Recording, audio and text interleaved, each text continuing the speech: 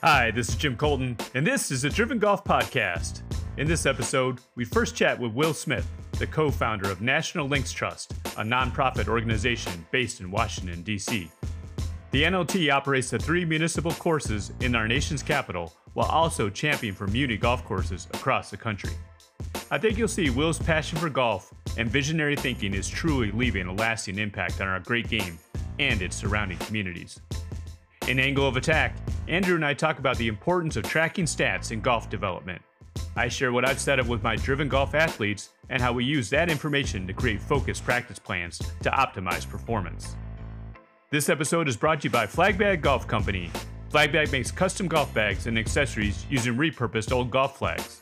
It's November and the holidays are right around the corner. A Flagbag golf bag is a perfect gift for that passionate golfer in your life. Every bag is truly a one of one. Go to flagbaggolfco.com for more information and mention Driven Golf to receive a free custom head cover with the purchase of one of their golf bags. With that, here's episode 4 with Will Smith. All right, Will Smith, welcome to the Driven Golf Podcast. How are you doing? I'm doing great, Jim. Thank you for having me. It's great to be on here with you. Yeah, I mean, Will and I, man, we go back, 12, 15 years, I think, just running in different circles of the golf business and golf ecosystem. I think we must have first met out at Ballyneal, you as an early member and me kind of wrapping up construction out there. So just a little bit of background about Will. He is the co-founder of the National Links Trust, and we're going to talk quite a bit about that in this episode. Also a co-founder of the Outpost Club, a golf society. And I think over the past 20 plus years, you've had quite a varied background in terms of different roles and responsibilities in this golf ecosystem. I think it's somebody who I've looked up to quite a bit just in terms of your involvement and your dedication to the game and how that really kind of motivates and fuels, I think, you day to day and everything that you do. So I definitely want people to learn more about you and more about your story. And I think over the course of this episode, really gain an interest in all the things that you're involved with, because I think everything you do, from my perspective, is just first rate. I really appreciate you saying that, and I've been very, very fortunate to have a life in golf, and you've been an inspiration to me at times as well, and I'm sure we'll get into that a little bit later in the pod. Yeah, so let's dive a little bit deeper just in terms of your golf background. So we have a little bit that we call golf superhero, which is if Marvel would say make a movie loosely based on your life, like what would be your origin story in terms of getting involved in the game? Like what would you describe as like your one golf superpower? And then was it sort of this crossroads moment in your life where you, like the light bulb went off and you just realized that golf was going to be the thing for you?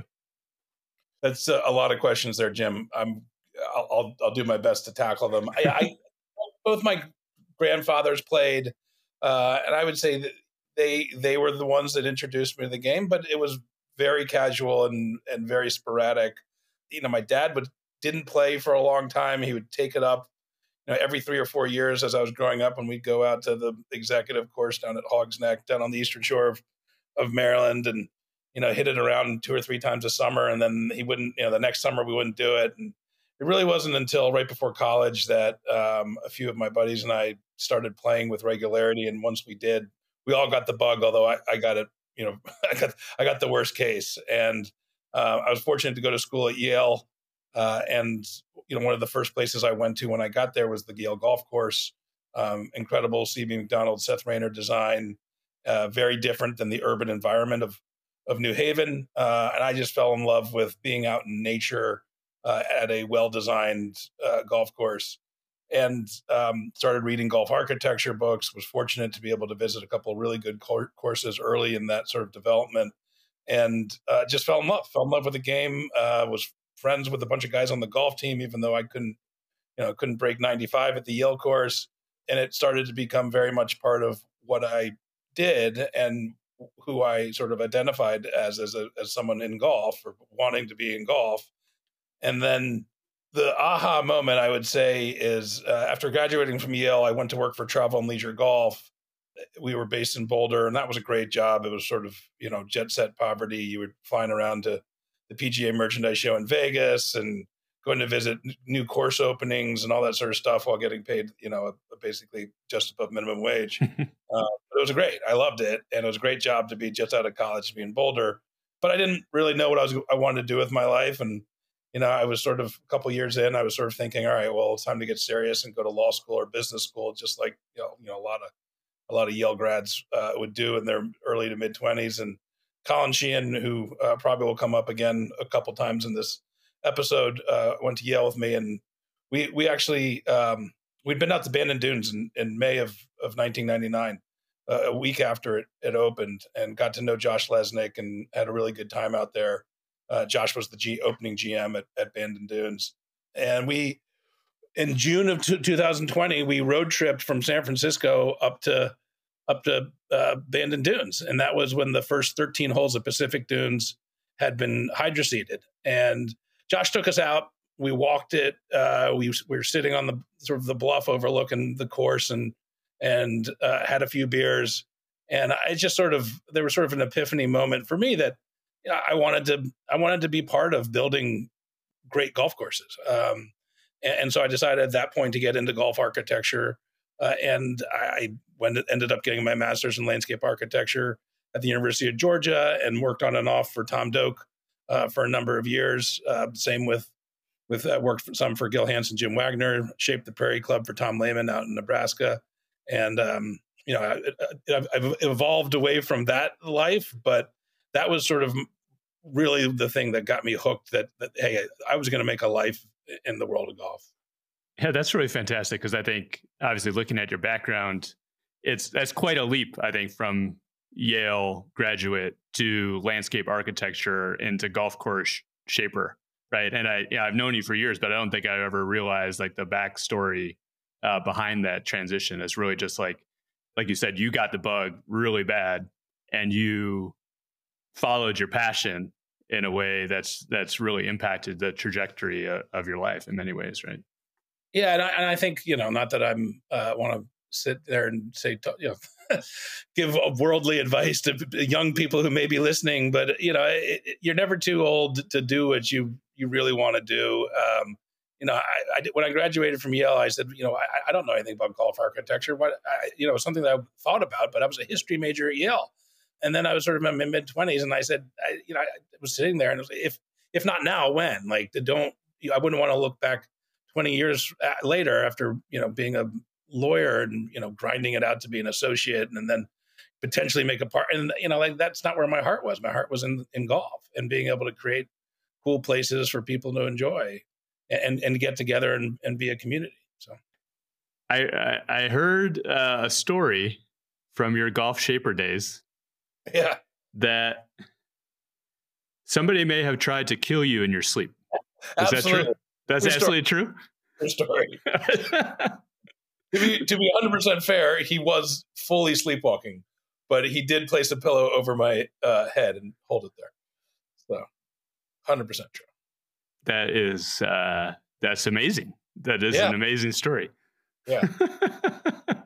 We've been laying sod earlier that day, and I think he has a tendency to sleepwalk, and he got up, grabbed the pillow and put it over my face. And, I screamed and shoved him off, and he was still asleep even after that. And Brian Schneider was actually, this is how Tom Doak takes care of his guys.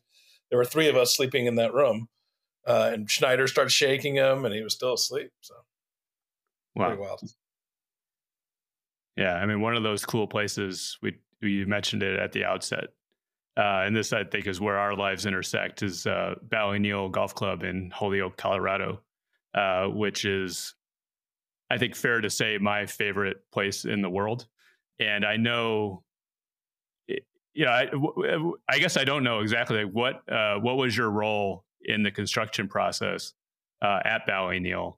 And, I think this is a fair place for us to start, because we could probably have a whole episode just on Ballyneal, but just wanted to talk about that environment, the team that was built, that was put together, that Tom put together out there, and just like the day-to-day creativity that came out of there. Because I just think like that's maybe the one shining example. Like Tom would admit that it's the course that of all the Renaissance courses is considered the most fun.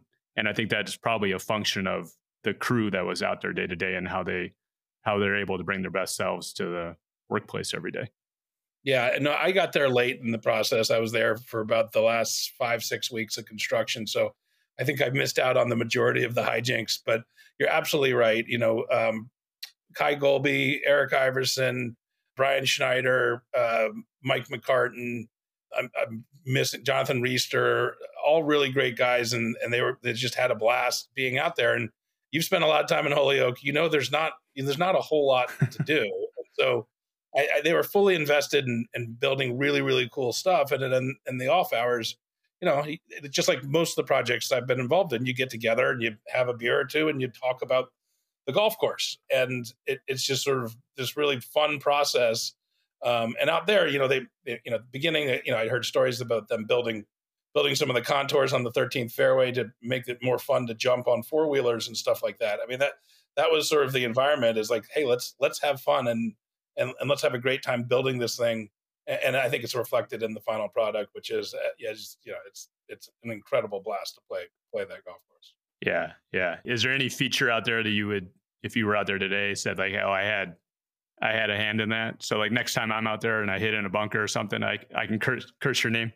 Well, I was there for the last 5-6 weeks of construction, doing some finish work on fairways, really. And then the spring before the golf course opened, we had hydroseeded down into the bunkers. We grassed all the way down in the bunkers. And that spring, I spent another sort of 5-6 weeks out there with a crew. And at this point, it was just me and a bunch of sort of the maintenance folks.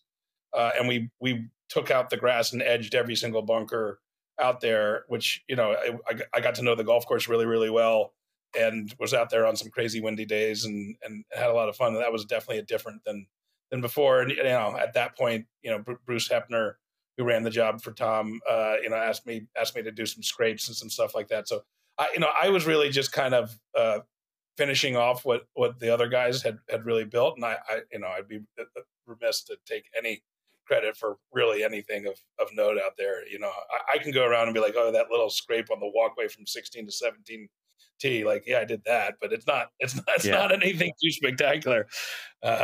Yeah, but I think one of the things that Bally Neal gets right is that sort of attention to detail, right? All those little things, like, the bunkers, even when they're from day one looking like they had been there forever, and obviously they've changed and evolved just from the wind from year to year, but just like that rugged look is really, like, it would look a whole lot different if you had these like really clean edges, right? It just wouldn't fit the environment.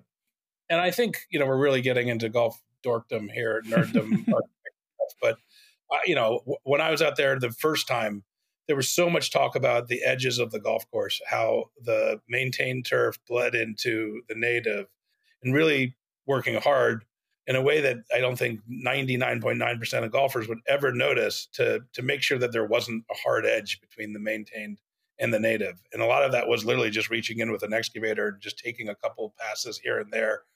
And, that was, they spent a lot of time on it. And it's exactly right. The attention to detail that, again, most people will never notice, but it as you go through the landscape as a golfer, it makes it feel more connected and more natural.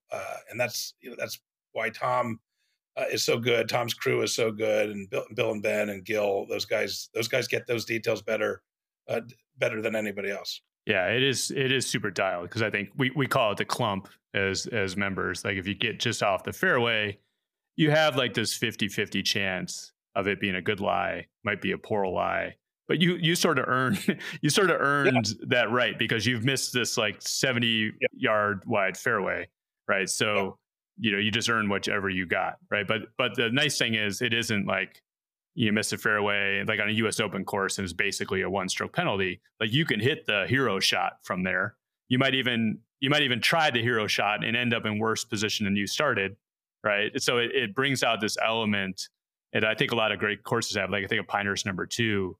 In the old version with all the Bermuda rough versus what it is today, it offers those same sorts of shot making, like this sort of randomness of being in the wiregrass or the sand, but maybe daring you to take a shot that you're not quite sure that you're going to pull off. And you might get the reward from it, but you're taking on some risk that could end up leading to a big number. I think that's really the thrill of that. I totally agree. Hold on, I didn't answer one question. It's my superhero. And again, this is going to go back to Ballyneal and go back to you. I would say it's my feet. All right. I've done. You inspired me to do the 100-hole hike, and I've done a lot of them now. And I've really been fortunate that my feet are, I don't know, they must be donkey hooves or something. I can just, I can go and go and go. So I'm not a particularly good golfer. I'm not going to say any superhero that involves skill at the game of golf, but being able to walk long distances and play golf, that's my golf superhero, I think. Yeah. So actually, why don't we go there? Because this is a perfect dovetail between Ballyneal and what you mentioned, the 100-hole hike.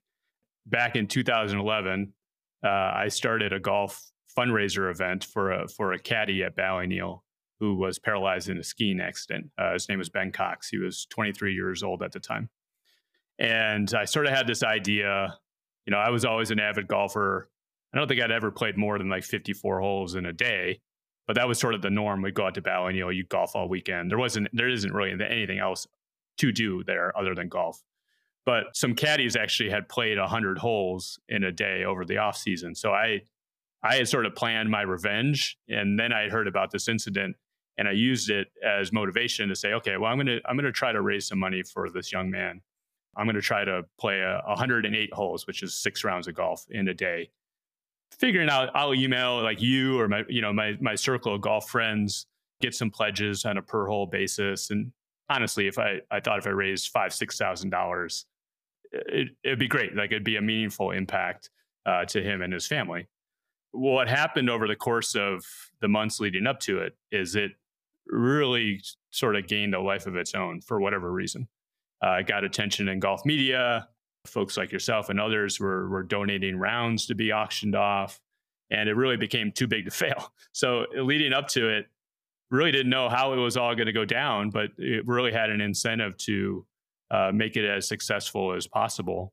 And I do remember one person on Golf Club Atlas had sent me a note, and he's like, I'm an endurance biker. There's no way you're going to be able to do this, because you just do the math and it's like, it doesn't seem possible. So he pledged extra, with some bonuses if I were to achieve a certain amount. So I just sort of took that as motivation to A, prove him wrong, but also B, obviously raise as much money as possible for this young man. So in any case, I ended up walking 155 holes that day, which is 8.5 rounds of golf, like starting at 4:40 a.m. all the way to like 8:45 p.m. And Ballyneal is not a flat golf course, so that's something close to 45, 50 miles. And we ended up raising $110,000. So for me, that was an awesome thing, right? I was just completely blown away by just the amount of support that we had in amongst the golf community. And then that off season, people would ask me, like, are you going to do it again? How do you top that? I just had this thought that, well, instead of me, just one person doing one event for one cause, like, what if you just created a platform that allowed anybody to raise money for a charity that they felt strongly about? And that became a 100-hole hike. I started a charitable foundation and managed that for a number of years. And I've done probably a dozen of them. I don't manage it actively anymore, but it's sort of taken a life of its own. I know that we'll talk about your Outpost Foundation, and I know that's been a big part of it as well. But you've been very supportive early on. Have done a number of them. You're still doing them today. I know Youth on Course has sort of taken it as sort of its main fundraising vehicle. And I actually, just this past week, I saw that Michael Blocky is doing one in California in a couple of weeks. So for me, it's sort of like seeing this whole thing come full circle. And I think the last time I tried to do the math, I believe it's raised over $6.5 million for different charitable organizations, over the last 12 years, just out of a grassroots, effort. Like I said, I thought I'd raise a few $1,000s and, pat myself on the back and feel great about it. But yeah, so your feet are holding up better than mine, because I tried to do 4 in a 2-week period when I turned 40 10 years ago, and I've lost a step. So yeah, my ankles are wrecked. I don't think I've ever done more than one a year, but I've been pretty consistent doing them since 2012, with the exception, I think, of 2020. And you really were an inspiration. What you did that first year at Ballydale, and then the decision to kind of grow it into something else really was inspiring. And I think we did it with the Outpost Foundation. I think, or Outpost Club, and then Outpost Foundation. I think we did our first one was 2012, and we at one point I think had 20 different people doing it at one event and raising money for all different types of charities, and that was incredible. And then since we'll get into National Links Trust in a little bit, the last 3 years, Mike McCartan, my co-founder, and I have done it, and then this year we opened it up for other people in the DC community to do it, and we had 32 golfers out at East Potomac this past June raising money, and I think total we raised $150,000 for NLT. So it's an incredible thing you started, and you should be really, really proud of it. And it's been a big part of my life the last decade, and it's really nice when you reach out to your friends and family, and they come back and show their support for you and what you're doing.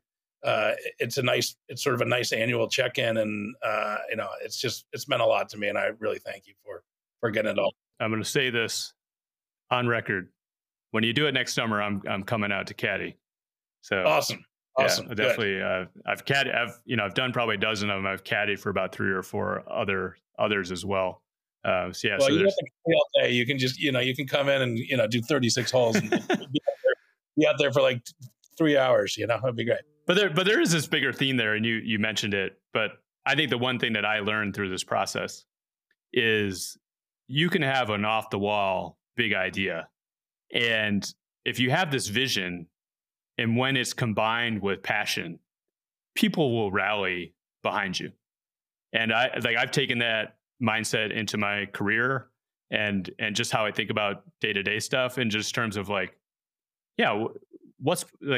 not? There's sort of this why not possibility. Like, why not start this charity? Why couldn't I walk 100 holes in a day?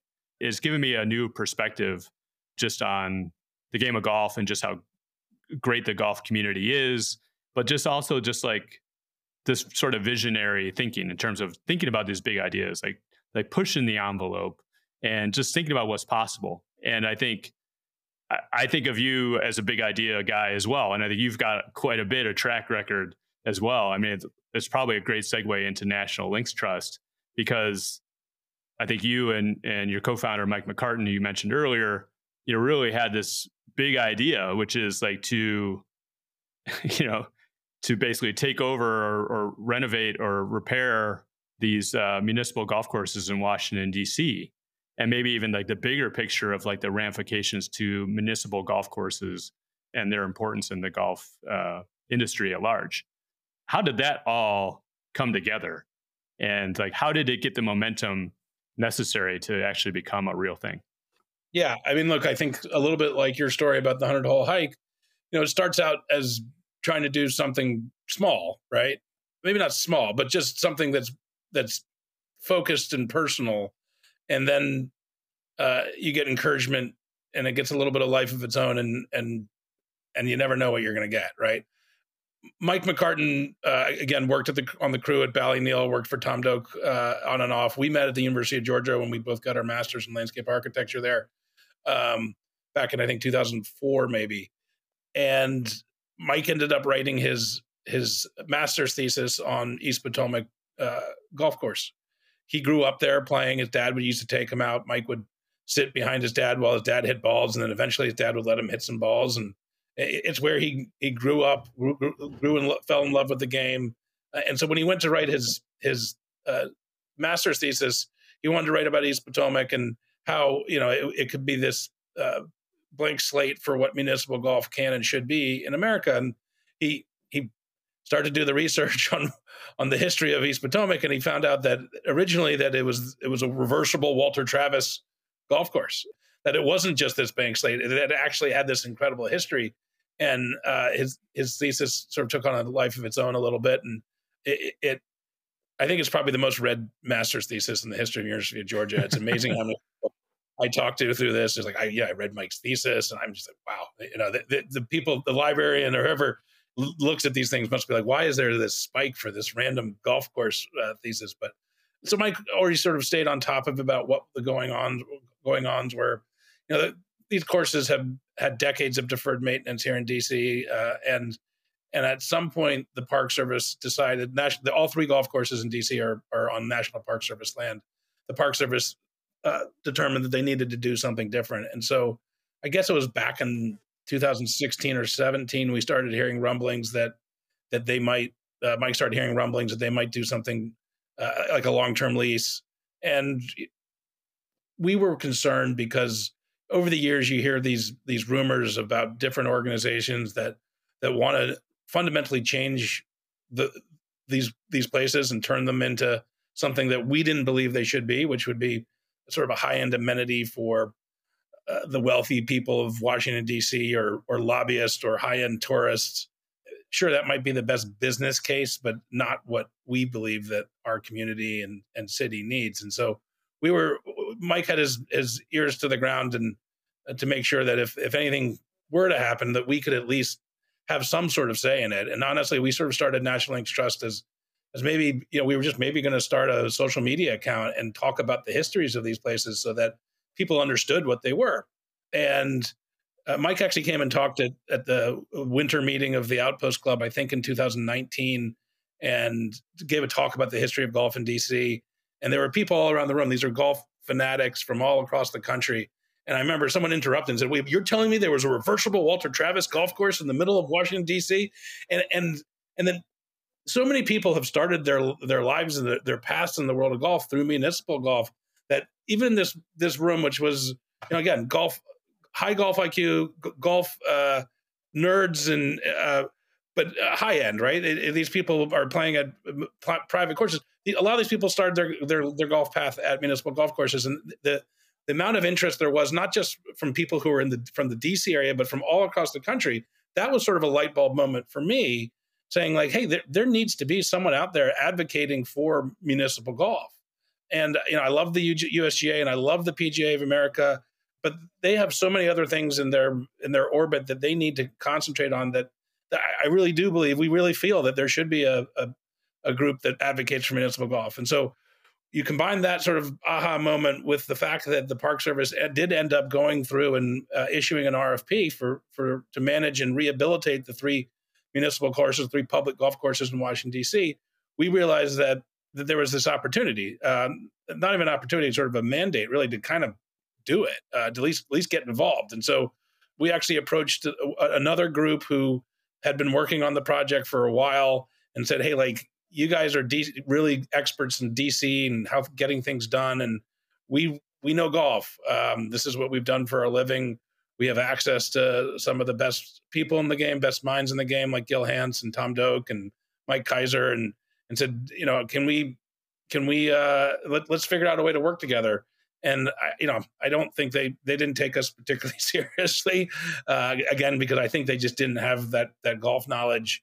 And so we decided if we wanted to make sure that the right thing happened at these facilities, we couldn't just sort of post on social media and tell the histories, that we actually needed to roll up our sleeves and respond to the RFP. And so that was the fall. They issued the RFP in July of 2019.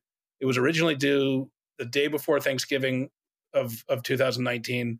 Luckily for us, they extended it to February 28th, 2020. And we worked our butts off in February to get this RFP done. And we handed it in the last day of February. And obviously 2 weeks later, the world changed. And we didn't know what was going to happen. We didn't know if they were going to continue sort of the process. Fortunately for us, they'd already convened the jury, if you want to call it that, the selection panel to review the applications, I think like the first week of March. So they had sort of already made their decision when the pandemic really, really hit. And we got word in June that they had selected us to negotiate the lease. We negotiated the lease that summer and took over the operations of the golf course in October 5th, 2020. And now we've been working for the last 3 years to get our first project in the dirt at Rock Creek. And we're optimistic that we're really at the end of the compliance process, the permitting process, and we hope to get going in this winter.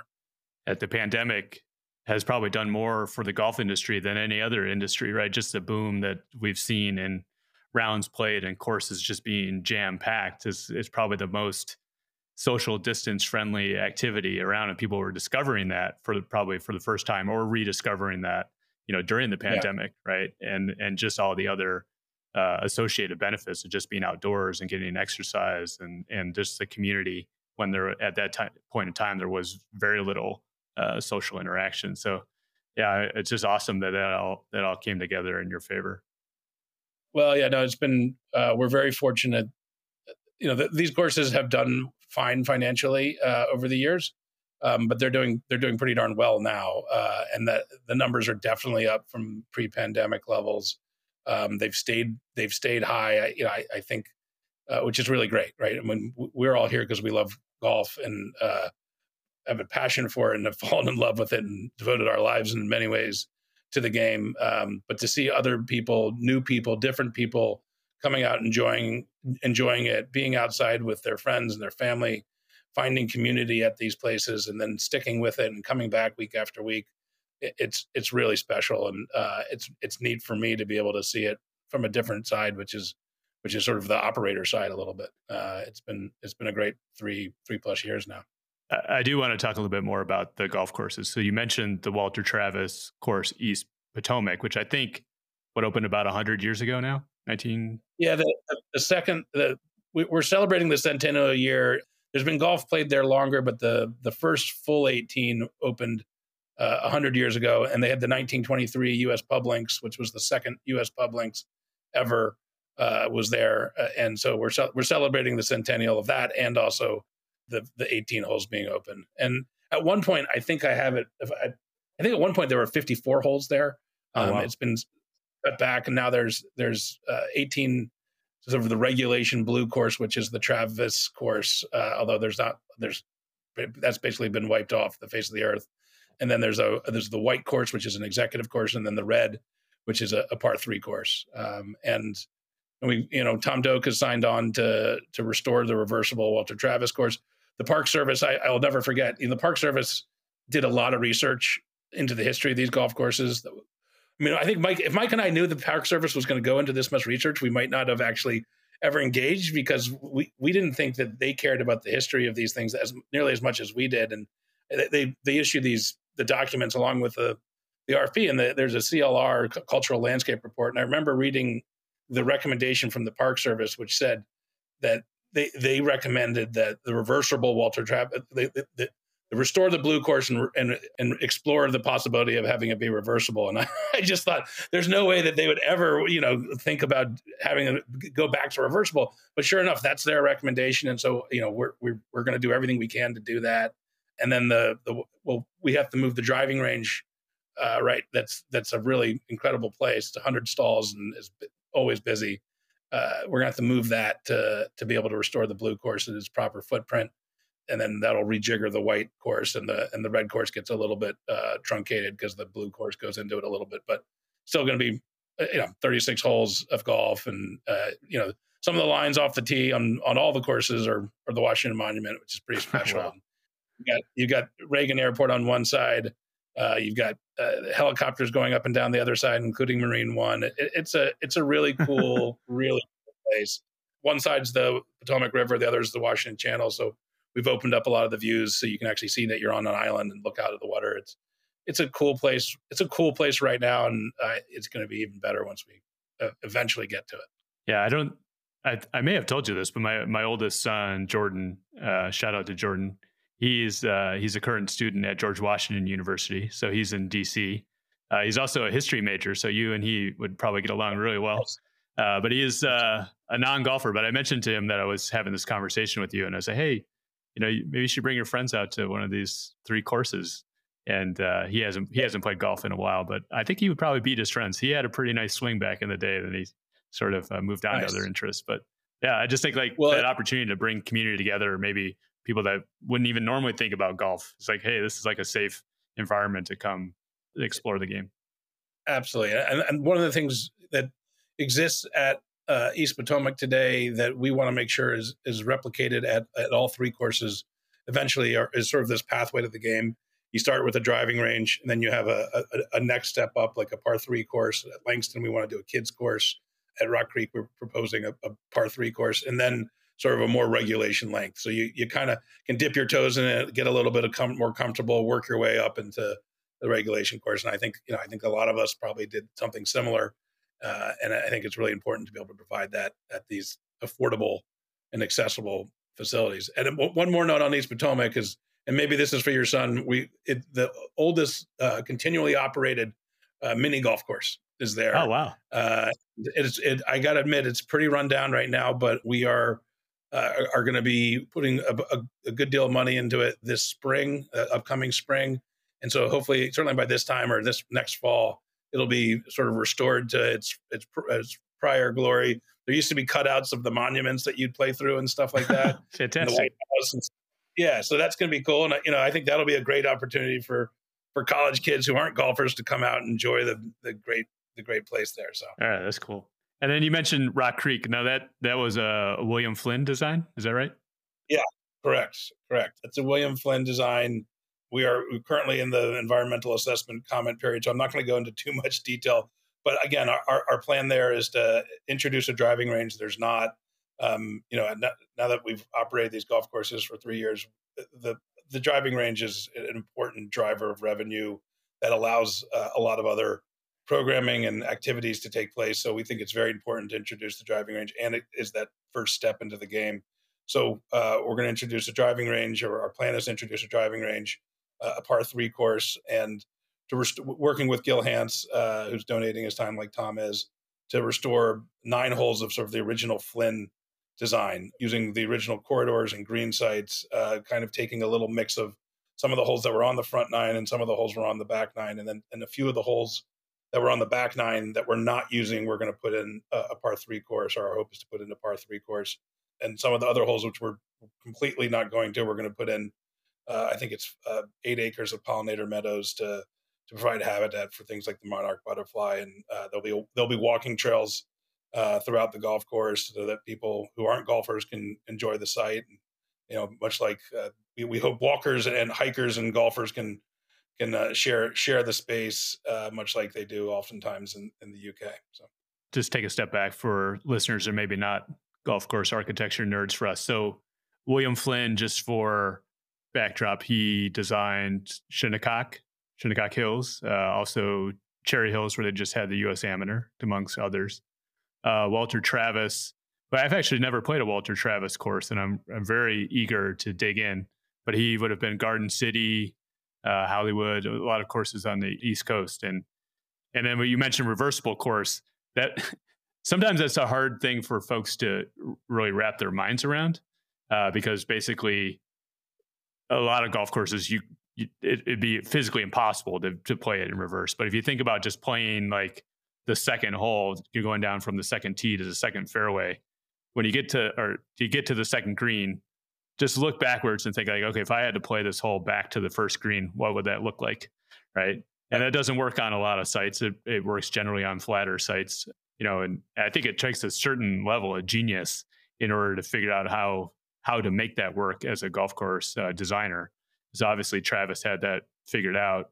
Tom Doak had built the course, obviously, in northern Michigan, a lot of people are aware of, called the Loop, which is probably the most telling example of that, just the ability to even conceive of that. I've tried to toy around with golf course routings and just get a further appreciation of that.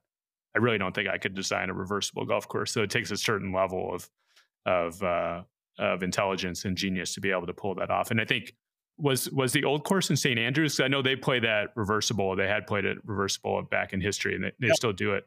But was that like an inspiration for Travis during that evolution? I think so. I think so. At East Potomac, it's more uniform. The skyline is now more uniform than it was in the past, but certainly the spit of land that the golf course sits on is reminiscent of the spit of land that the old course sits on. And certainly when you play out towards the water and then you turn around and start playing back in, and the different parts of the skyline are the lines off the tee, there's no doubt in my mind that Travis sort of saw the parallels and thought that, okay, well, the old course was reversible. We can do that here. And I'm sure he thought when it opened, the amount of play was absolutely massive. And if you think about reversible, it's actually a really ingenious solution to the wear and tear on a very busy golf course, because all of the divots on one direction would be, say, 230, 40, 50 yards down the first fairway. When you're playing back towards the first tee where there would be a green, the divots would actually be, 70 yards back the other way, because you're hitting over the divots. And so it spreads out wear and tear on a busy golf course. And it takes a really smart person to figure out. I didn't know this when I went there, but Westchester Country Club, which is a Travis design on a very, very hilly site, was originally designed as reversible. And I can't wait to get up there the next time and try to wrap my head around how that possibly could have worked. Oh, that's amazing. We haven't really touched on Langston much, but I believe Langston has a very rich history in terms of bringing golf to the African American community. Can you talk a little bit about that? Sure. Basically, the golf course opened in 1939 after decades of lobbying by the Wake Robin and Royal golf clubs. The Wake Robin and Royal golf clubs continue to exist today. They're the oldest Black women's and men's golf clubs in the country, respectively. And Blacks were not allowed to play at the other two golf courses, the other golf courses in D.C. in the 20s and 30s. And they successfully lobbied that time the Department of Interior to build a 9-hole course. And, of course, the 9-hole course was built on a landfill. It had issues from the day, conditioning issues from the day it opened. But Langston has really been, and it expanded to 18 holes in the 1950s. But it really has been sort of the heart and soul of Black golf, not just in D.C., but in many ways the country since it opened. A number of United Golf Association championships were held there. Pretty much every prominent Black golfer in history has come through there. Lee Elder married a woman from D.C. who was in the golf world, Rose Harper. He managed the golf course from 1979 to 1983 and introduced the driving range. It's a special place, and when you sit there and listen to the old guys tell the stories about growing up there in the 60s and 70s, and it's a really, really important, special place, and we're honored to be stewards of the incredible legacy of Langston. Yeah, I mean, I think stewards is the right word for this. And you mentioned it earlier when you mentioned bringing up the concept of what was going on at East Potomac to the Outpost Club.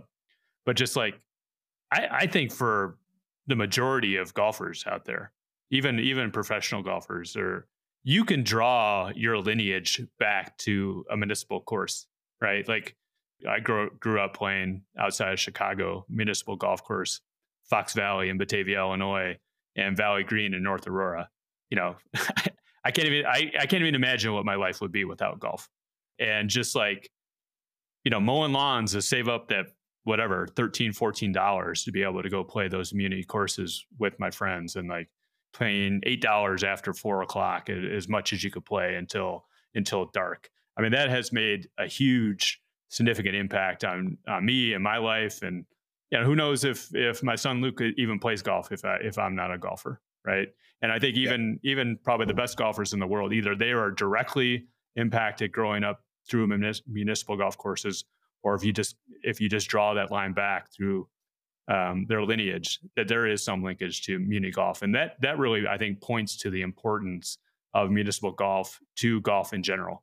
Like I got a little bent out of shape during like the Ryder Cup, hearing Patrick Cantlay or this potential controversy about him wanting to get paid, and just thinking about like the work that the PGA America and other organizations are doing at a very grassroots level. That's truly growing the game, right? If you think about what Langston has done, that you talk about some of the African-American professionals throughout the game, like we probably never would have heard of them if Langston didn't exist. Like they never would have made a mark on the game. And I think municipal golf courses in a lot of ways have faced like this sort of existential crisis from different, I think, with non-golfers not really understanding what golf is about, or thinking that it's elitist, or thinking that it's, a waste of green space or a waste of water. And I think they're still facing that crisis even today. Like I just saw in the news in Sydney, Australia, the mayor was trying to take over a municipal golf course in order to build a park, right? So I think you probably see this on the front lines every week, right? I mean, you're sort of championing for not only the courses in DC, but this broader championing for municipal golf courses in general and helping support them and giving the resources that they need and just like the ammunition to kind of fight the good fight, right? That's absolutely right. We every year have a symposium on municipal golf where we try to bring stakeholders to DC who care about affordable, accessible golf and not just the golf, but the impact that you can have in a community by introducing people to the game and providing safe places for golfers and non-golfers alike to go to. And we're trying to collect best practices and share those as far and wide as possible. I think golf has unfortunately, it's done a bad job of telling its true story, which isn't an elitist game.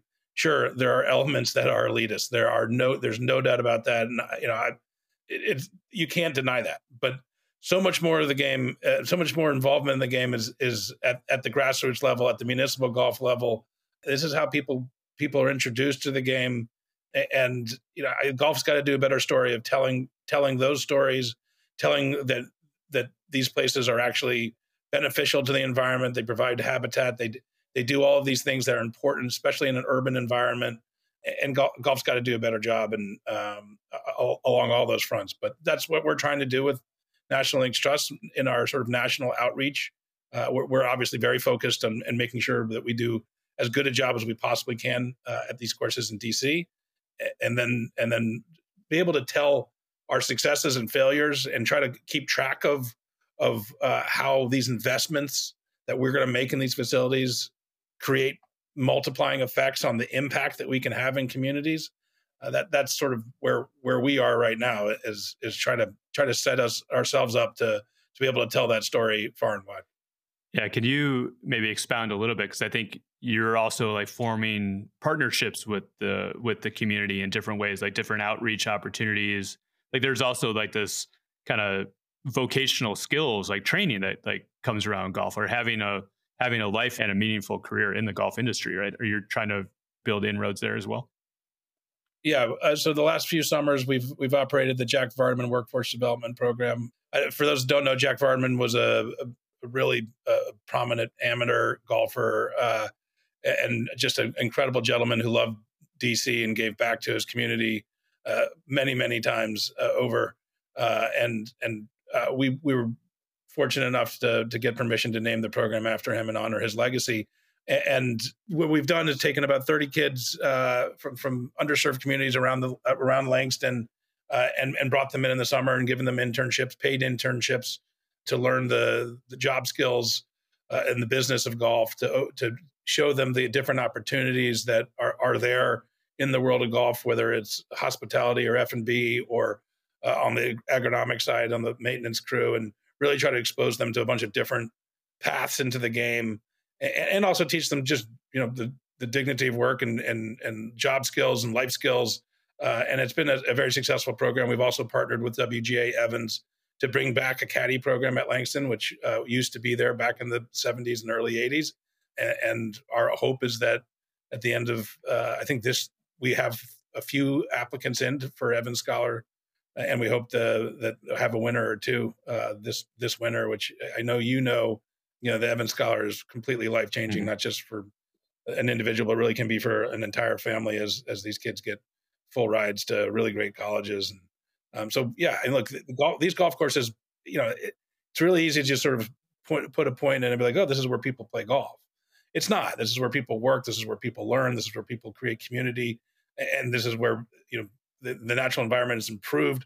There's so many different things that golf courses do. And we got to do a better job of telling that story. Yeah. I think maybe we take that for granted because we're focused on, why I didn't break 80 or whatever. And we come home. If you think about the bigger picture of it in terms of the time you spent and the people that you meet through the game and just how great the game is.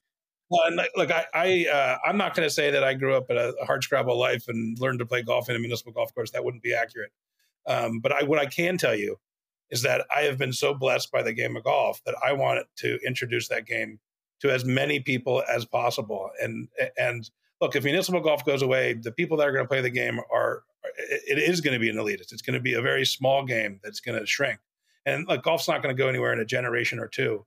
But if we take away affordable and accessible golf and facilities, the game will get small eventually, a generation or two down the road. So yeah, like it's such a great game, but not the sport. It's about the places and the people that it introduces us to, and I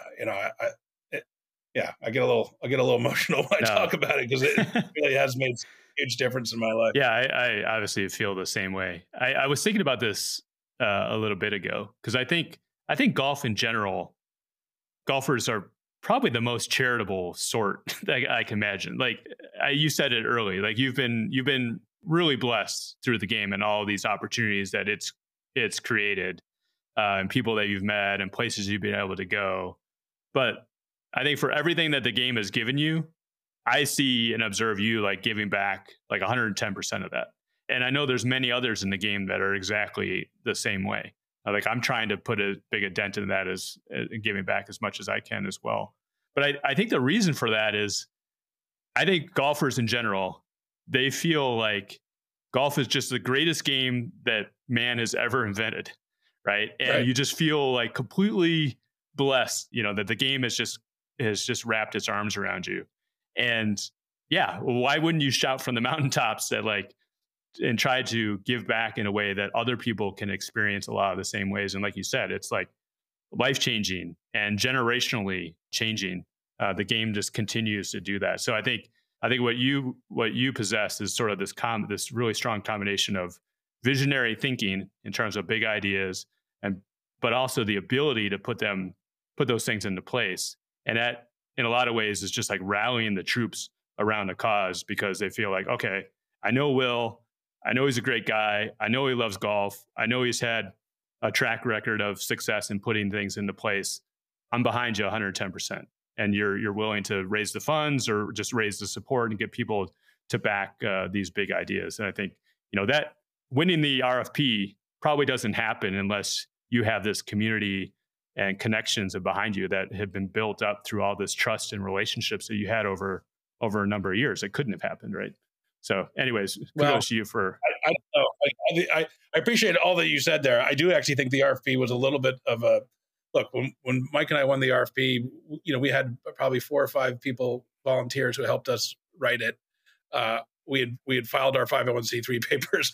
The other group was much better connected in the world of DC. We were definitely the underdogs, but I think it's about being genuine and having a vision and articulating it. And look, there are other people that are passionate about making golf affordable and accessible. And with NLT, we're very, very fortunate to have a very lean team, but everyone on the team is there because they believe in the mission, not because it's a job, and they work their butts off every day to further the mission, and that's really, really we're really fortunate. I was you can correct me if I'm wrong, but I was just imagining these meetings that you have at NLT, whether Zoom calls or face-to-face meetings or whatever. But I was thinking about all the things that you've put in place since over the last 3 years, and it probably started with either you or Mike or someone else on the team saying like, hey, what if we hosted an AJGA event? Or like, East Potomac hosted the 1923 Publinks. What if we reinstituted the Publinks tournament? Like, and then, like I said at the outset, sort of this like, why not? Like, why couldn't we do that? Do you see like a lot of momentum, just like these big ideas and just thinking about what's possible? And how do you get from that potentially like harebrained idea to actually something that's put into place? I do think there's some people on the team when I say, hey, we should host an HAG event or we should do the NLT championship. Look, we're understaffed and we're overworked. And so I hate to keep adding stuff to it, but we do these things because I think they're important to the mission. They're important to show what these golf courses are capable of doing and what they should be in the world of golf. Like, look, we're not the best maintained golf course at East Potomac. It's just we don't have the resources compared to like a high-end daily fee or a high-end private course. But we welcomed in whatever it was, 75 of the best junior golfers in the country. And look, they shot really low scores. But they had a great time, and we're very fortunate to partner with Baby Grand Golf, Chuck Wilson. And yeah, it was sort of one of those things. I can't remember if someone I knew who's associated with the AGA sort of mentioned it to me or I reached out to. I honestly don't even remember where it came from. But when it sort of became like an actual real possible thing, there was never a doubt that that's what we should do. Even though, we probably, we closed the tee sheet and, cost us money and all that sort of stuff. It was 100% the right thing to do. And to have these kids come to our nation's capital, be able to play our golf course, explore our city, it was great. And, I would say, if you want Luke, you should bring Luke next summer. Because look, your son, I look at the scores, he's already going deep, but I think for a lot of these guys who came, it probably was their first time sort of shooting in the mid-low 60s in a tournament round, and that's hard to do. Even on a pretty easy golf course, once you get to those numbers, not that I've ever been there, but this is like me in the mid 70s. It's tough. So you gotta get practiced at shooting low scores. So I'd say bring Luke next year and see if he can break 60. Yeah, the last 2 rounds that I played, I birdied the first 2 holes both times, and I did not end up under par. I did not take it deep, right? You have this sort of reaction that like, holy smokes, I'm in red numbers. That doesn't last long. You make a double on the 3rd or 4th hole, and that's that. Yeah. Shout out to Michael Lee. I think won the boys division of the first Baby Grand DC Classic. I think it was 26 under par. He shot a 61 in the final round, and he had 8 consecutive birdies. He's a senior this year in high school. So, and I just today, the AJGA schedule came out for 2024, and you guys are slated for, I think, mid-July, July 16th through 18th, 2024. So folks, look for that, AJGA golfers. Definitely. Would love to have him here in DC. Yeah. I think the other thing you didn't touch on is like, also, I think you've got inroads in terms of like other junior golfers that are there, just like seeing these elite junior golfers play up close. It can kind of spark this thought from other junior golfers, like, hey, I want to pursue that. Like, how do I start to begin that process of being elite? Like, what does that take? How much work does it take?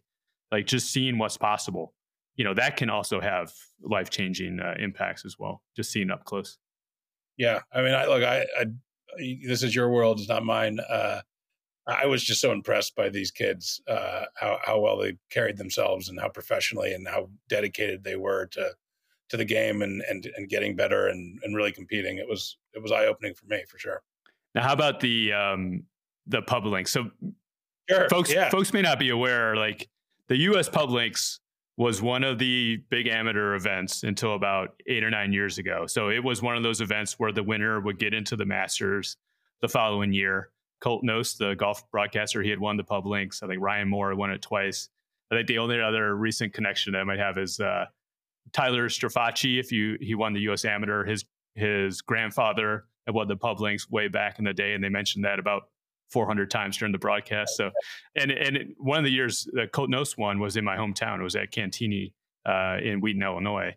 So that was sort of my connection with it as well. So, but it's been gone. It's sort of replaced by the USGA 4-ball more recently. But the Pub Links was really like a thriving big event, and mostly top college players would play it over the summer, but they didn't have a connection to a private club. Like that was sort of the hook, right? So you've reintroduced it, I think, on the 100th anniversary of the original Pub Links at East Potomac, and I think it's for Mid-Am. So can you talk about like how did that all come together? Was this this idea that came to be?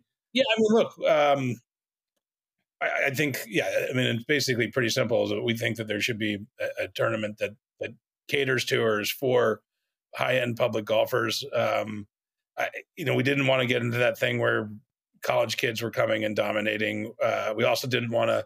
We really wanted it to be for municipal golfers, not necessarily sort of people who maybe kept a handicap at a public golf course so they could play in the Pub Links while they did most of their practicing at the local country club, which is really hard to police. But we're doing our best on that. And I mean, the idea is that and we also want to try to maybe provide playing opportunities for people who from urban municipal golf courses and people of color who might not normally play in some of these big Mid-Am events. And this is the first year. We had a good start. Big shout out to Dick's Sporting Goods for being our title sponsor. And we hope to grow it. We had a few qualifiers all across the country, but next year we want to have more. We also want to work with local state golf associations to find good mid-am public players, and a few of them still have Publinks, state Publinks tournaments. Try to maybe get some exemptions to the winners of those, and then also look, maybe the top finisher in the state mid-am who plays at a public golf course would get some exemptions. And we had both men's and women's division this year, and we'll obviously keep doing that. We definitely need more women to play. It was pretty small field, but we had a winner from Georgia and a winner from California, and the guy from Georgia, has played in a bunch of four balls and a pretty accomplished player. And one of our board members, Alan Fidel, is got some great connections in this sort of mid-am circuit, and our hope would be that there's not going to be a Masters exemption at the end of this thing, that there might be some exemptions into some of the higher mid-am tournaments, and so I think it's a really good start, and we got a lot of work to do from here, but we're excited by it. Hey, that's awesome. That's awesome. Hey, one thing I wanted to ask about is, I know that Steph Curry has really poured into the Howard University golf team. Do you guys have any connection with that, or are they using your facilities, or plans to use your facilities? So we've had a number of conversations with Sam Purrier, who's the coach at Howard, and they do come out and practice at our facilities from time to time. We're certainly the most convenient for their students, their student athletes to come practice. Look, Sam's trying to build a high caliber D1 golf program, and I'll be the first person to admit that our facilities aren't at that level. Our goal for Langston, when it's all said and done, would be to have it be of the caliber that could host a high level college tournament, both men's and women's. And our hope would be that when all said and done, that they're not driving out to a country club in the suburbs, that they're coming to Langston or East Potomac or Rock Creek every single day and practicing and hosting their tournaments over at Langston. Sam's a great guy. He's super driven to win and compete, and I really respect that. Yeah, I've been really interested to see, like, Steph Curry is maybe on the tail end of his NBA career, but he seems to be pouring more time and energy into golf and giving back into golf. Like, he's really got the bug, like you said, and hoping to share it to as many people as possible, and obviously a lot of people that maybe wouldn't be exposed to the game otherwise. Yeah, we if you got Steph's number, we'd love to. Well, no, but look, you're absolutely right. I mean, and what we're doing at Langston and is right up his alley. We want to honor the legacy of black golf there, while making it as easy as possible for people from from underserved communities to get introduced to the game. And I know that's what he's all about. And on a recent podcast, I heard him talk about wanting to dabble his toes in golf architecture, with the potential of sort of maybe building his own course a la Jordan or something like that. Steph, if you're listening, you're welcome to come out to Langston, and we can walk the golf course and talk golf architecture and get a little practice. It would be wonderful. Let's just put this out here: 2024 100-hole hike, Will Smith, Mike McCartan, Steph Curry. Let's just put it out there. Like we said, big ideas. You gotta put them in existence. You gotta throw it out there. So Steph, if you're listening, let's make it happen. Yeah. Or that'll be, you have to do it after the NBA finals sometime. But yeah, probably in the summer would be great. He's getting the Charlie Sifford Award in the middle of the NBA finals. So it's right about the same time. So he could, We talked about the architecture, the history behind the two courses in DC with the Travis and the Flint course. There's something to be said for having compelling golf course architecture at these grassroots level. Because you could think about it, if somebody is introduced to the game of golf, there's a chance they're going to get the bug and be hooked for life. And there's a chance that they may just dismiss it as too difficult, contrived, or whatever, and never set foot on a golf course again. Right. And I think the architecture is really the key deciding factor in a lot of those in many ways. So, I think having compelling golf at a grassroots level is a possibility. It isn't, just for the Augustas of the world. You can have very compelling, architecturally significant, fun, strategic golf at these grassroots levels. And that's how you get the hooks into people, like just wanting to solve it, wanting to master it, like just trying to figure out what this game is all about and all the secrets and mysteries of the game. I imagine that's what you're really trying to also promote and introduce as part of the Links Trust as well, right? Yeah, there's no doubt. I mean, look, Mike and I are golf architecture guys. We believe that compelling golf course architecture will make the game more sticky to beginners, to people coming back to the game, even to to expert golfers. And it's not bang your head over with a stick like, hey, this is architecture, you got to love it. Like it's creating an environment where people sort of subconsciously are engaged. That they may not realize that bunker, that they've been hedging away from that bunker until they realize, hey, like if I actually hit it over that bunker, I'm gonna have a better angle in. And that again, that light bulb moment, like that's what you want. You don't want necessarily to be like so prescriptive, but just give people the opportunity to explore a golf course and not have it be the same every single time you play it. And yeah, it's compelling architecture is really important to us, and we believe is important to the long-term health of golf. And it can't just be reserved for the people who can pay $100+ a round to play golf. It's got to be available at an affordable price. So if somebody is, maybe they're hearing about National Links Trust the first time, they're hearing about the mission that you talked about, not only in DC, but just like the broader mission of supporting municipal golf course across the country, and especially in these urban centers. How would they support the work that's going on? Yeah, I imagine there's just all sorts of different tentacles and possibilities of different partnerships, and maybe there's a community in my town that's being underserved and in disrepair. Like, how do you get the ball rolling? Like, what's the best way to make those inroads with you guys? Well, obviously go to our website, nationallinkstrust.org. There's a number of ways to reach out to us through that. If anyone wants to support us, we do. We have an annual giving campaign called the Capital Club. You can find that there, and we're always available. It's amazing how the scenario that you laid out there at the end. I would say at least weekly we do get some sort of incoming email from someone in a community who wants to do something with their municipal golf course, wants to improve it, wants to make it more accessible, wants to make it have more of an impact in their community. And we do our best to share whatever resources or ideas that we have with those people. And so please, everyone, reach out. We're willing to help. Yeah, that's great. Well, Will, I definitely appreciate all the time. I appreciate you just fighting the good fight on behalf of the game, in behalf of us passionate golfers. Anything that I could do to help with your mission and just helping get the word out, or helping you raise funds for the great work that you and Mike and others are doing, I'm very happy to do that.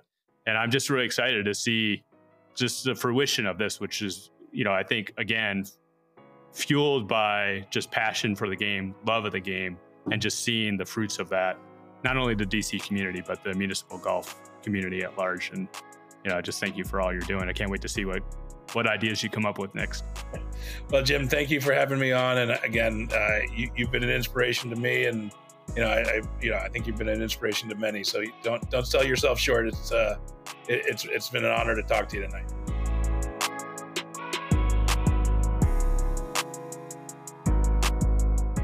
All right, this is the Angle of Attack with Andrew Lewis. Welcome back, Andrew. Thanks, Jim. Good to be here.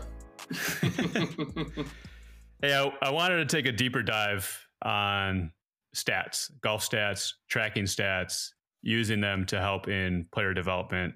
As you know, it's obviously a subject that I have a great amount of passion and drive towards. I just happen to be pretty analytical in nature. But I just wanted to first of all, get your perspective as a coach of many junior players, many of which maybe they don't have these tools or resources at their disposal. And you're trying to help them develop, obviously, from a technical standpoint. But how do you incorporate stats, or how do you, at a very basic level, someone came to you and you asked them some very basic statistical questions that they're not tracking? Like, how do you get that started? What would you want to look at?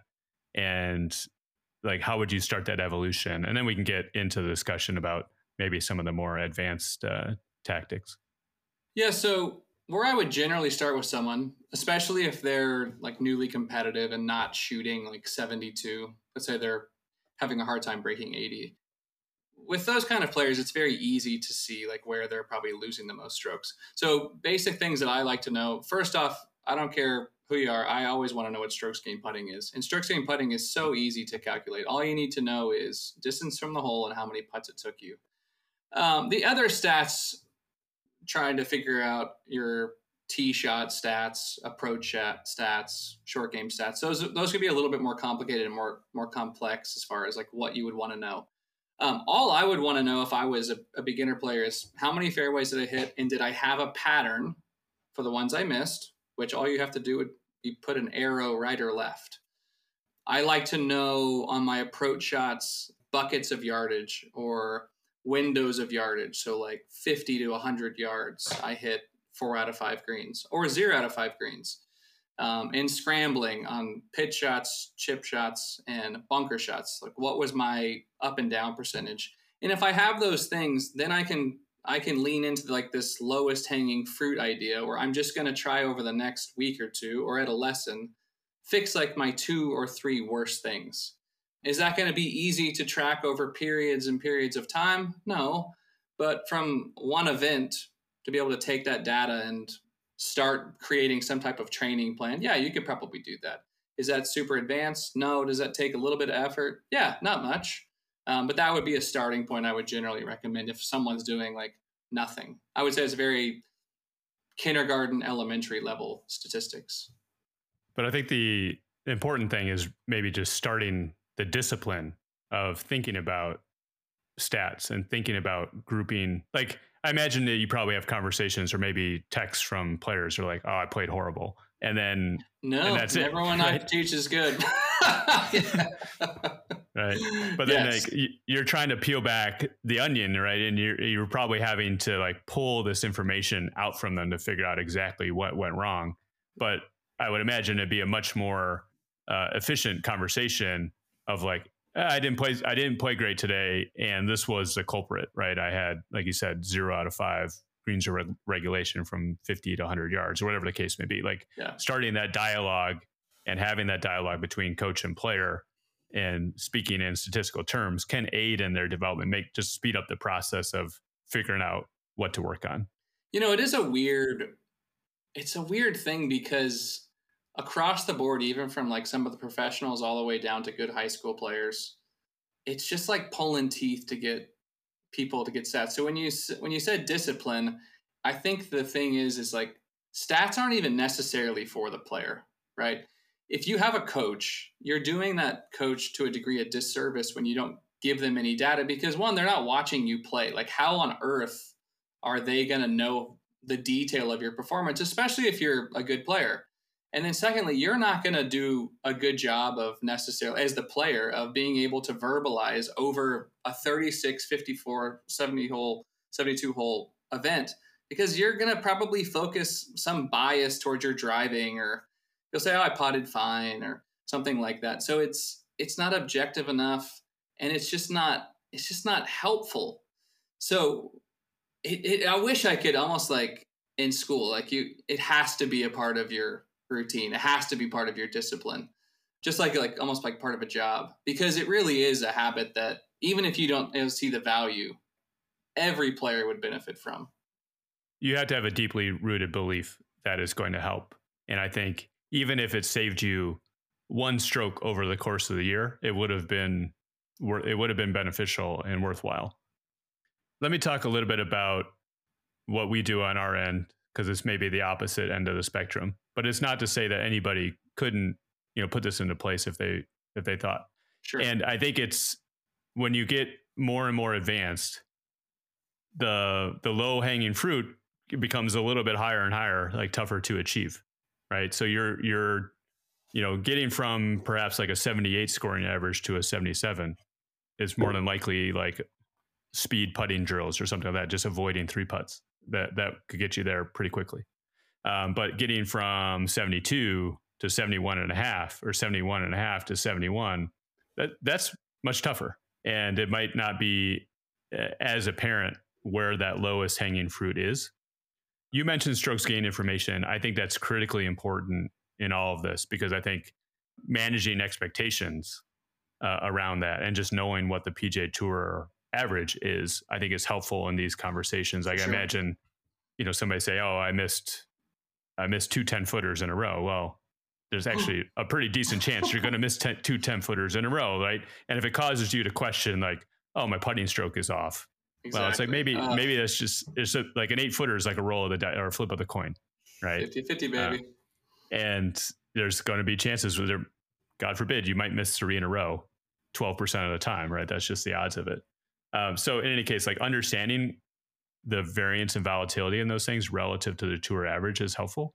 So what I've done with Luke, and I've worked with a couple other juniors as well, is helping them track their stats, but it's all kind of deeply rooted in these PGA Tour numbers. So there's a lot of resources. If you go on the stats page, they track all sorts of stuff, right? Proximity to the hole from different distances in fairway or rough, strokes gained at different distances around the green and from different yardages in the fairway, the putting, the make rates at different, 8 to 10 feet, 10 to 15 feet, et cetera, et cetera. And we were able to construct this report, which basically I have a benchmark for, it's close to 130 different statistical measures. For Luke, we look at 10-round rolling tournament averages. So you have enough sample size to know that this is like a trend, right? And we look at the last 10 rounds relative to a benchmark. And the benchmark we initially started as like PGA Tour average, but I've since migrated him to the average of a PGA Tour player ranked, I think, 21 through 60. So like above average PGA Tour player. So it's a little bit of like a stretch goal in a number of these different categories. And the biggest thing, and probably the most critical thing of this, is this concept of, you may have a gap in a certain category. Say it's bunker shots from 25 to 50 yards. And you might have a very significant gap between you and a PGA Tour average. Say your sand save percentage is 10% and the PGA Tour average is 50%. So there's a 40% gap there. But that shot may not come up very often in a round, right? It may come up like once every other round. So for each one of these categories, we calculate if there is a gap between where we are at over these last 10 rounds and this PGA Tour benchmark. But more importantly, the frequency in terms of how many times does it come up on average. So you have this gap times the frequency becomes the opportunity. So you may have a small gap on, say, 5-foot putts, but you might have 5 of those around. So that could turn out to be, a half a stroke of difference or 0.4 of a stroke difference. That may be a significant item to work on versus some obscure shot, 230-yard fairway shots or something like that. May only come up once around. It may not cost you that much in the end. So it's really meant to be a way to focus practice time, figure out what the lowest hanging fruit is. Like I said, we said last episode, Luke was playing multiple sports, and a lot of this originated from just absolutely needing to make efficient use of his practice time. So being able to sort out, what the lowest hanging fruit is, and having dialogue with you in terms of, these are the things I need to work on in my lesson. These are the things I need to work on in between lessons, and just attacking it. So we really, anything, when you get to a certain level, like anything that's worth like a quarter of a stroke or more, I think it's at least pursuing, perhaps a drill or some resource or whatever to try to attack that. And then just continuing to monitor how that's going and whether or not the drill is working and whether or not these trends are improving over time. It's genius. I mean, it is, as Luke has gotten better or as players get better, it really does become much more difficult when they show up to a session to say, okay, well, what are we gonna work on today? Because as a coach, you just feel very unprepared, especially when you have a player that's as good as Luke, because you feel like you're doing them a disservice because you don't have a plan. And I think having that plan, not only as the coach, but just as the player, it can only lead to making faster improvement. You may luck into practicing the right things a majority of the time, but if someone else is doing that, they're probably going to get there faster. Yeah, and I also think it can be validation that the hard work is paying off, right? Because maybe in the moment, they may not, like, you may give them feedback in terms of a drill to work on, and like they're likely to do it or try it, but they'll fully buy in if they see that it's paid off in the results, and it all stemmed from the statistical analysis. Like, maybe you never would have got to that point if you didn't have the stats helping to drive that dialogue and drive that decision. And I think once you start seeing results, then you can really double down on it, like in terms of your belief in it. So it's really meant to be a guide and an aid. I think you do need to balance this sort of discussion in terms of like, what was your takeaway, like in the moment playing in the tournament? And then if it's also supported by like, this is what the stats are saying as well, I think that helps having a meaningful conversation with you in terms of like, okay, what do we want to attack next? Like, what's the lowest hanging fruit? And how do I help how do I help improve on these things between now and whenever my next tournament is? It made me think about when I had said earlier, like, I like for everyone to check their strokes gained putting. It made me think about when a player comes to a lesson and says, okay, what do you want to do today? And they're like, I want to work on putting. It's like the vastness of working on putting. I mean, honestly, you could work on putting for hours because there are so many aspects of it that you would have to check the box on. And so even if a player was calculating their strokes gained, just to give some depth to what you're saying, all you're going to get is a number plus or minus relative to average. So -2 or +2. That still doesn't give any detail as to like, well, okay, where would I go from there other than I just need to practice putting more? Whereas if you knew your make percentage from 6 to 10 feet was a certain number and your benchmark was this, now at least I should be focusing in on this area. So that goes back to, that's a good starting point just to be able to know like, hey, I was -4 strokes gained putting. If that's the case, you probably need to practice all of your putting. But when you're talking about fractions, like I lost half a shot over an event, that can be very, very difficult to find. Like, okay, where is that half a shot on the putting green?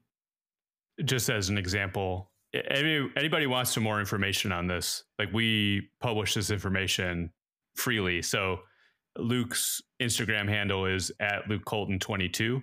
And on his profile page, there's a link that has a Google Doc that basically has all his stats going back the last 3 years. And sort of you can see the evolution of these stats and all of the information and the tour benchmarks that we look at. Anybody could just copy and paste that and use that as a template. Like, that's the reason why we throw it out there, is just for anybody's benefit. It also shows exactly these like top 10 kind of low hanging fruit items that he's working on. We've got no problem like showing that and displaying it and just showing like, hey, this is how we're tackling it. Like, I firmly believe in terms of helping the game push forward. I want to help everybody, even my son's most bitter rivals. I don't know if he has any bitter rivals, but just like people he's competing against week in and week out in these tournaments. We would be perfectly fine if they use this information to help themselves get better. I'm a huge believer in this, like, high tide raises all boats, or whatever the saying may be. I think just pushing juniors and helping them, giving them the resources to get better, only means more opportunities and improvement for just about everybody. But just one example, I'm just looking at his report for full year 2023, from 10 to 15 feet on putting. On average, he's 0.11 strokes below the tour average. And the benchmark in terms of this at above average tour golfer is 0.03. And so there's a gap there, it's 0.14. And that putt on average happens 3.4 times around. So that gap, 0.14 times 3.4, is 0.48 strokes improvement. So if he was able to close that gap to turn a negative into a positive, and it happens nearly 3.5 times around, that's basically half a stroke off his scoring average. So that's like maybe the 5th or 6th item that's on his list. So it's just being armed with that information, like you said. Yeah, giving attention to it, right? I mean, I want to work on my putting. Yeah, because I think in the past, doing a drill. I saw him today. He was doing a drill after our lesson for like an hour on the drill I gave him that is supporting trying to fix that as best as we can. Yeah, like a year ago, it was the 4 to 8 footers, right? And his 3-putt rate was, especially on lag putts, was much, much higher than tour average. And I believe this year he's basically at tour average. And I think it's as a result of working on these 4 and 5 footers. He's been really, really solid at that make rate. But I think it's maybe come at once he's tackled that hurdle, he's maybe hasn't focused on the mid-range putts and making more birdies as a result of these 10 to 15 footers. Like we have a saying, like Inbee Park, like we're trying to get to Inbee Park level on who I think is probably the best 15-foot putter in the world. That's sort of the goal, is to keep attacking these different things and seeing the scoring average go down as a result. And who wouldn't want that, right? For sure. The only thing I'll add to that is when people say that they have like routines, like that they just do the same thing every day, I always think there's no way that they do stats then.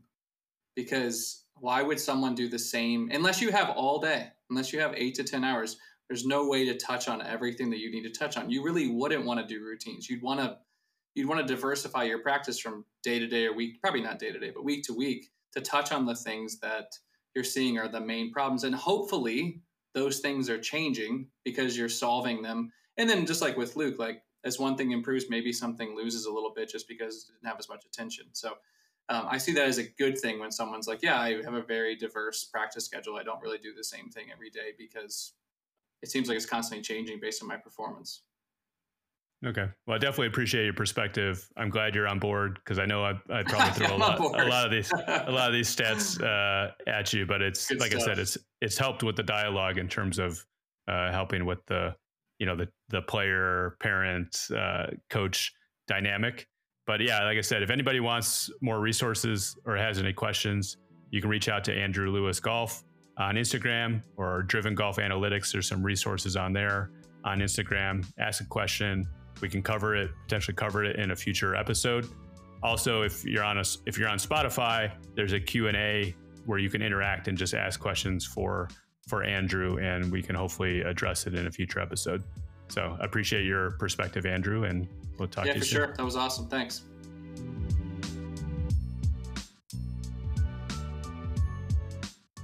The Driven Golf Podcast is produced by Joseph K. If you like this episode, like it, subscribe, pass it on to a friend who might be interested. It really helps us out a lot. We'll be back in a couple weeks with the next episode. Until then, remember, in this great game, the journey is the gift. Enjoy the journey.